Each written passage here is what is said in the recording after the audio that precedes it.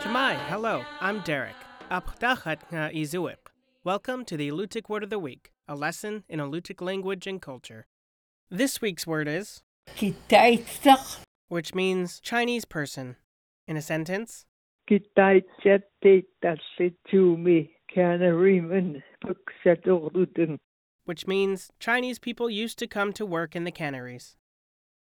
Late 19th century political unrest in China led large numbers of people to leave the country.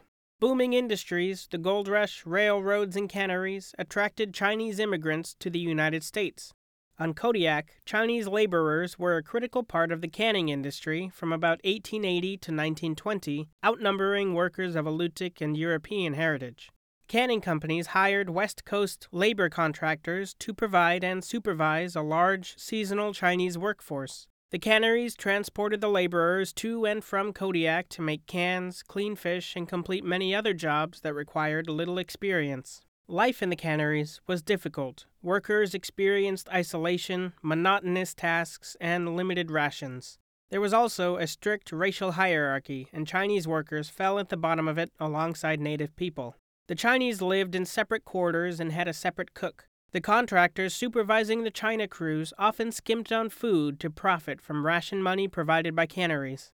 They also plied the workers with opium. To improve conditions, Chinese workers grew gardens, collected local plants and shellfish, and traded with native people living near the canneries. Alutiiq hunters in Chignik traded Chinese workers' bear parts for rice. Despite these challenges, the work was dependable and the pay favorable. Over time, the flow of Chinese workers to Kodiak canneries waned as federal law prohibiting immigration from China reduced the workforce. By the 1930s, imported Chinese laborers were largely replaced by workers of Mexican, Japanese, and Filipino heritage.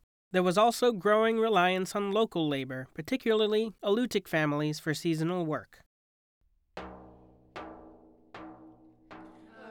The Alutiiq Word of the Week is produced in Kodiak, Alaska by the Alutiiq Museum with support from the Institute for Museum and Library Services. Words are spoken and translated by Alutiiq elders Sophie Shepard and Florence Pestrikoff. Lessons are written by the Alutiiq Museum with assistance from Kodiak Island Alutiiq speakers. Lessons are published in the Kodiak Daily Mirror each Friday.